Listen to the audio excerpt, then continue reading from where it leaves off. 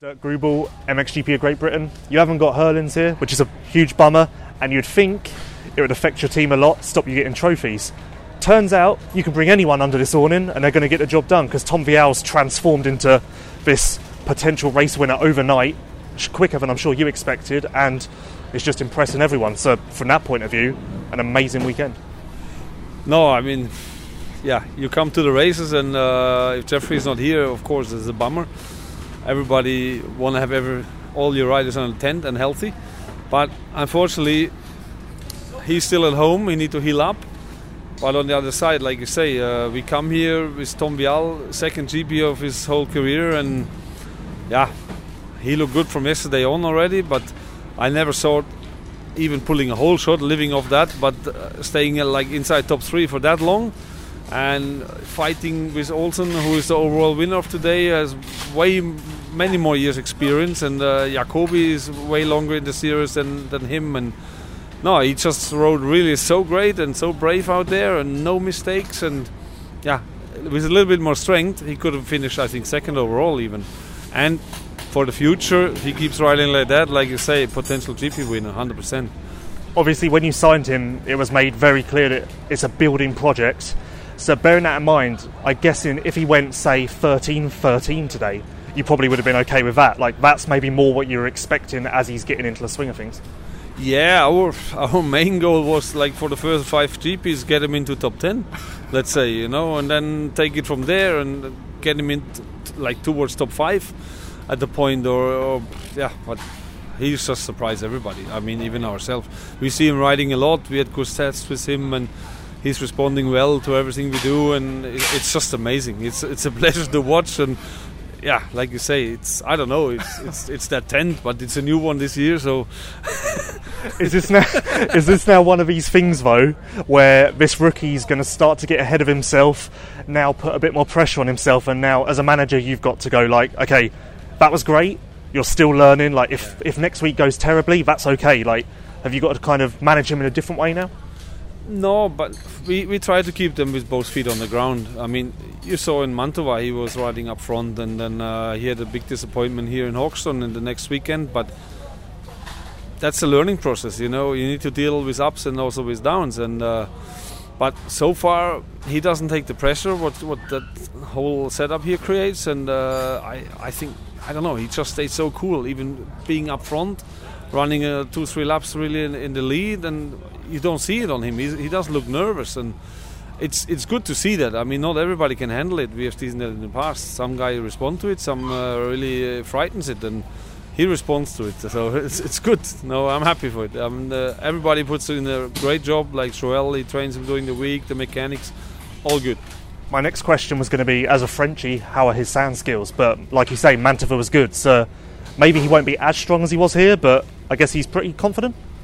Well, he improved already last year a lot. Don't forget, I mean, the beginning of the season he really struggled in sand, and then when he moved on to the Liber team, when David dropped out due to injury, he spent a lot with, I think, Julian and all the Liber family, and they trained a lot in Belgium in the sand. And in Assen last year he was on the podium, and that's not easy sand to ride. And now the whole family, they moved to Belgium, so they train a lot in sand. So I think for him it's not a big deal anymore, you know. He likes it as he likes the hardpack. And moving on to the best news we've had in a while, Jeffrey's staying in MXGP, which is going to make my job easier. How close did you actually come to losing him to America, really? Well, there was a lot of talk and a lot of gossip and rumours, and the internet went wild, as you know. And I mean, stupid websites. No, I mean, it's your job to keep the topic a bit hot and everybody in the mix, and people are excited about it. But yeah, looking at it now realistically from a medical side of point of view, too early.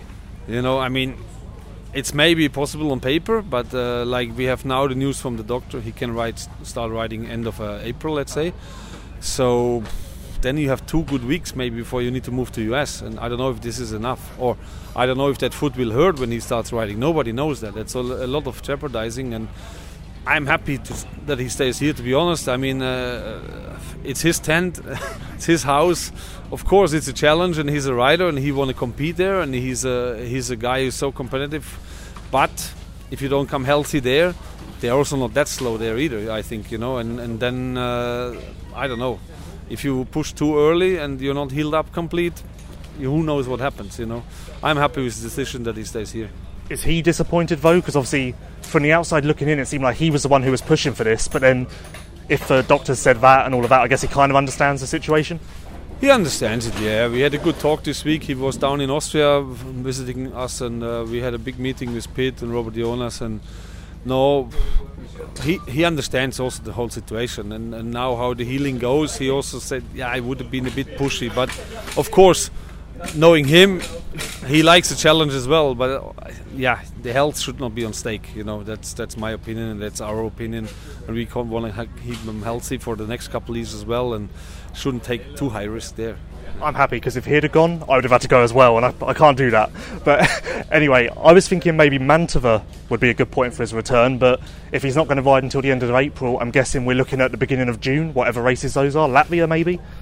Let's see how he responds to the riding.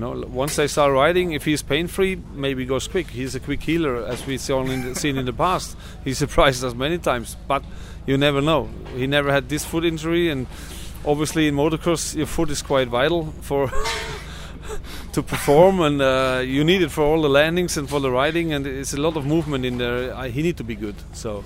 And finally, I guess the one thing with Jeffrey is no rush. There's no pressure for him to come back. If he wants to take 2 months, he can. If he wants to take 2 weeks, he can. It's balls in his court. Yeah, he should come back when he's healed up, when he's ready to come back. That's that was the message from us, and I think that's how we stay also.